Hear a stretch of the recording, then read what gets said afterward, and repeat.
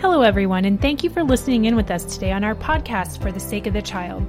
Our podcasts are brought to you by the Military Child Education Coalition, whose work is focused on ensuring quality educational opportunities for all military-connected children affected by mobility, family separation, deployments, and transition. Here at the MCEC, we want to ensure that every military child is college, workforce, and life ready. In our podcast, we will share your stories as we talk to military service members, professionals, parents, and military kids. Please like, share, and subscribe. And we appreciate your comments, questions, and ideas for topics that you would like to hear more about. Throughout the month of April, we have been featuring extraordinary military kids. And today we're going to be listening to a conversation between Susan and a college student named Stefan, who's going to talk a little bit about moving from overseas into college and offer some advice to college kids or military kids getting ready to go to college. So listen in to Susan and Stefan in their interview for Month of the Military Child.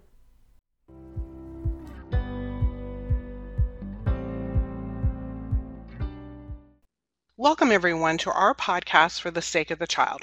My name is Susan Sellers. I'm a spouse of an active duty service member, parent to 3 military kids, parent-to-parent master educator, and now a podcast host at the Military Child Education Coalition. Today we're going to talk about some challenges our military-connected kids may face when they attend college. Joining me today is Stefan, a college sophomore. He's the son of a retired service member who served in the military for 30 years. Stefan graduated from Ododia High School overseas and is currently attending the University of Scranton in Pennsylvania, where he's in a 7-year program leading to the degree of a doctorate of physical therapy. Stefan currently volunteers at the Scranton Mentors Actively Reaching Teens program, where they talk to high schoolers twice a week who may be exposed to the elements that can inhibit their future success. He also volunteers weekly at the St. Joseph Center and is a teaching assistant for an anatomy and physiology course. Stefan loves to play soccer in his free time. Stefan, thanks so much for joining us today. Thank you so much for having me. Well, I have to tell you, your life sounds a lot like our other military-connected kids. Will you share with us how you decided to select a school in the U.S. versus overseas? It of course wasn't an easy decision. I mean, living overseas for many years sort of made me feel like overseas was kind of my home. And I guess at some point I decided that I wanted to reach out and take on another challenge. And so I decided to, head back to the States and see if I could, try to improve myself, grow as an individual, or, just experience a whole different lifestyle. And so at one point I kind of injured myself and I ended up at a physical therapy clinic, and I really enjoyed kind of the message they were sort of projecting and sort of everything they were trying to get across to me as a patient, and also to just in general what their message was to sort of heal and be there for people and really respond to rehab. And through searching through college programs and college apps and whatnot, I found the University of Scranton, and I luckily was accepted into their DPT program, their Doctor of Physical Therapy program, and I got a good scholarship, and it sort of all fell into place, and then I ended up in the States. Well, it must have been a hard choice leaving your family overseas, and I know as military connected, like other kids, you probably moved a lot, but I'm guessing this was the first time that you ever moved on your own. Is that true? Yes, ma'am, it was. And I've moved plenty of times through the military. I mean, my father, as you mentioned before, has been a service member for many years, and just moving abroad to wherever his location was. But every time I moved, I always had my parents or some form of family that was nearby. But this was really the first time where I ended up moving on my own, and I was very confident moving on my own, only to really find out that it wasn't so easy, and that getting all the movers to come bring my stuff in, being really an odd one out, having these packers come in and help unload and pack all these things for me. And it was strange because in Scranton I am very far away from home, whether that be here overseas or whether that be family in the States as they are far away. Absolutely. Well, it certainly sounds like a complex process. So once you got settled there in Scranton and you started exploring the campus and setting up your classes, still with your family overseas, what were sort of some of the maybe the social challenges or academic challenges, things that you were not expecting to experience. Being a military kid, you've moved a lot, so we kind of feel like we've got this, that it should be easy. But, you know, were there any things that you actually struggled with that you were surprised about? Uh, there, as I said before, I really thought I was well prepared for college, and I think it kind of hit me like a brick when I first arrived. Um, Already, many military students go to a DoDEA school, but I didn't realize how different, public school and American high school was compared to the DoDEA high school. And although you're with Americans and learn English and you have the same curriculum and same education, when you arrive there, there's just sort of this social awkwardness that you sort of have when you meet people from the States because it is different. I mean, my background compared to other people's background is just a little bit different, having lived overseas for so long. Um, I found it hard to connect with people, and not by any means because maybe I'm like socially awkward or anything, but just sort of what we could talk about. I didn't grow up with a Target and a Walmart. I grew up with a Reva and a Globus. I didn't grow up, watching football, but instead I watched soccer. And the things that I did as a child, most of them have never even experienced or ever heard of, and the same thing vice versa. What really helped me, I guess, in the end was that instead of sort of falling down to these sort of fears of being awkward and not knowing things and having to ask questions about what is, uh, you know, a Hardee's or an Arby's and whatnot. Instead, I just sort of asked and said, "Listen, I just come from a different background, and I'll tell you about my story if you'll lend me to your story."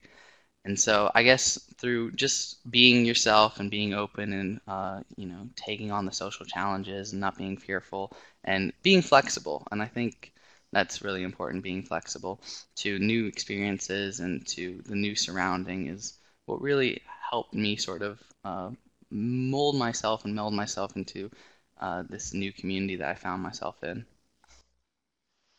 Well, it sounds like from everything that I've heard that you really have started to adapt and to connect with other people. So, how would you say though that your background, as a military kid, helped you with these efforts and overcoming your challenges of loneliness and connecting with your new community? So definitely I would say that a military brat or a military child is really described or is a real characteristic of a military brat is that we are really adaptive and flexible through all the moving through all the different environments or different overseas trips or whether it just be the fact that you are a military kid and that you have to sort of experience a little bit of a different lifestyle than most Americans. That resiliency, that adaptation, that ability to be flexible in any environment, to make new friends and to be respectful to the community, be a member of the community, really does lend itself to being a good feature when you do go to college because it is a different environment, it is a different community, and many of the people don't share the similar background that you do. Most people don't know what a commissary or PX is, but instead you sort of become one with the community and you don't change who you are to sort of be different in this community, but instead you sort of add your culture to it and then diversify and make the culture in that particular college or in your college just a little bit more diverse and rich. Absolutely. Now, did you happen to find, say, a support system there in Scranton that you sort of, that you relied upon? I mean, knowing that your parents were overseas and extended family was overseas, I mean, that definitely has to be one of the challenges is not only making connections with your new community, but you no longer necessarily have a support system readily available. So, how did you get a new support system? How did you utilize the current one you had? What did that look like? Well, one thing social media does a good job about is that you do keep in contact with family and friends. And at the start, it was hard to make new friends.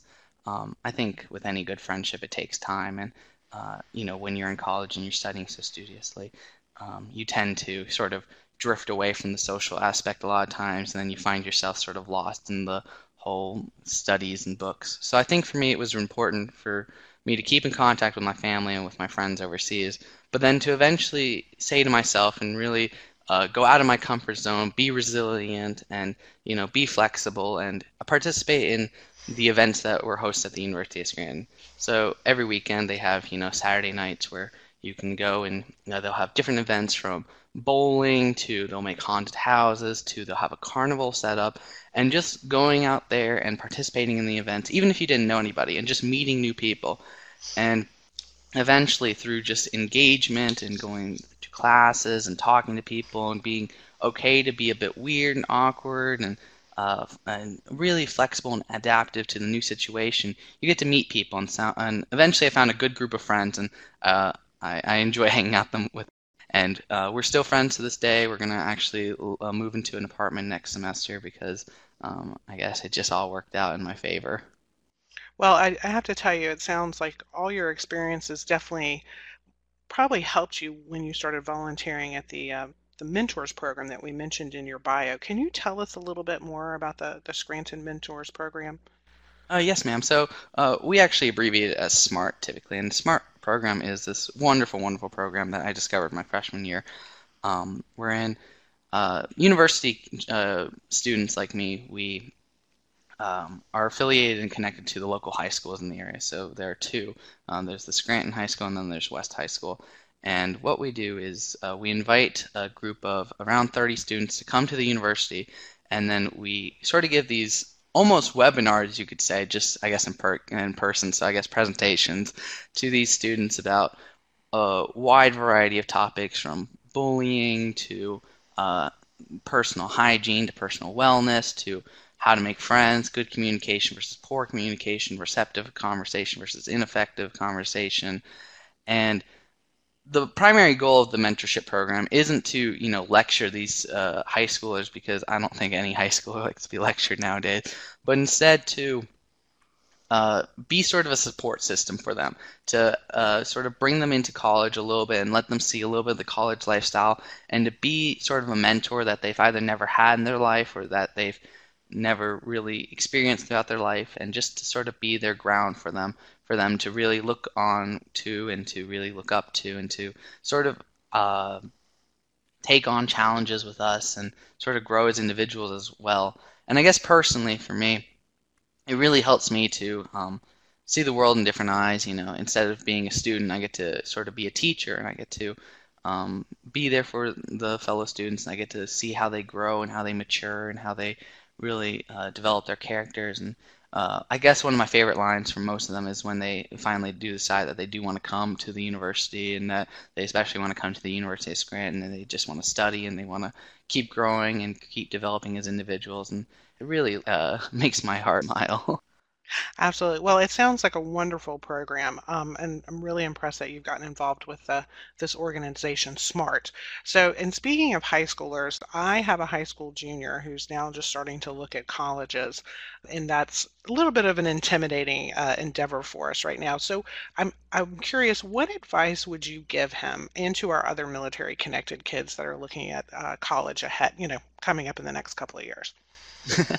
I remember so vividly being in that same position. It is really terrifying, and by no means should it be sort of diminished how scary it can be trying to go to college. I mean, that independence that you're going to sort of be hit with, and that whole traveling and trying to find yourself, and also study and do well in school, and the fact that you're paying for it all, the financial difficulties.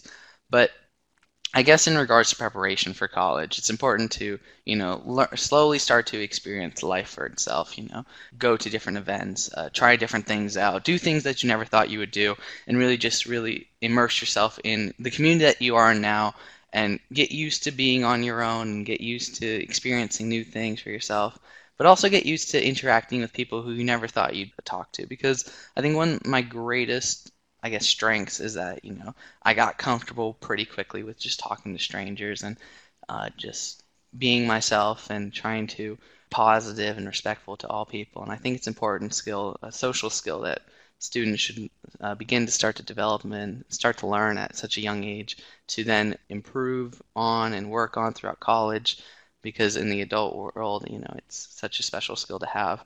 in regards to high school and everything, AP classes are a must. You should and you have to take AP classes. That is something that I do not regret, and that is something that has helped me so much in college.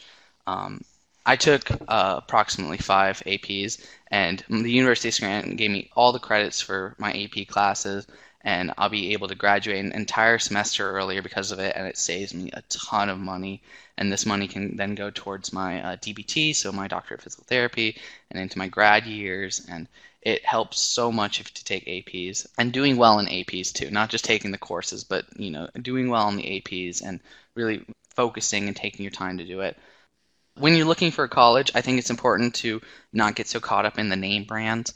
So Harvard, Yale, and Stanford, they're all wonderful schools, and I have nothing to say against them. But I chose the University of Scranton not because it is such a big name brand, but because of the message and sort of the program that they do offer for me. And I think what's important to know is that it's, the most important name on when you get your diploma and everything isn't the name of the college, but it's your name that's on it, because that's the one that you're going to be showing to your grad schools or to your future jobs and your employees and everything. And most employers nowadays, certainly they look at the college you went to, but it's more important how you did at the school, and what your education did for you, and how you progressed through your education and whatnot. I also think that's important when you're at college to make the most of it, whether it is at Harvard or at a school that isn't so well known, because it is your education in the end, because you are paying for it, but it's also your chance to grow as an individual and to really follow your gut and just do what your heart desires and whatnot. Well, I I think guess. that's great advice. Yes, absolutely. I'm just making notes. I love that you said, to immerse to kind of put yourself into your new community, to invest in it, to experience life, try new things, be open to engaging with others that are different from you, because that's how you grow as an individual. And I love the advice that you said about, of course, about the AP classes, but also how you just said about the diploma. The diploma is not necessarily the university or the college that you attend on it, but that it's you, that your name is on it. And I think that's great advice for kids that are starting to look at school, to look past the reputation, the name, and really see what fits them as a student. And I mean, these are things that I really struggled with, because when I was looking at school, I really, really wanted to go to a bunch of name brand schools. But for one, they're very, very expensive, and it's hard to get into them. And it shouldn't be a deterring factor to go after these schools and everything. But understanding that what you might major in might not be the specialty of that school. But for instance, the University of Scranton has one of the best and most competitive and DPT programs that America has to offer. And if I want to be the best DBT that I can be, then I should be following the program that will make me the best DBT that I can. Um, I also think that it helps to be a military kid as well.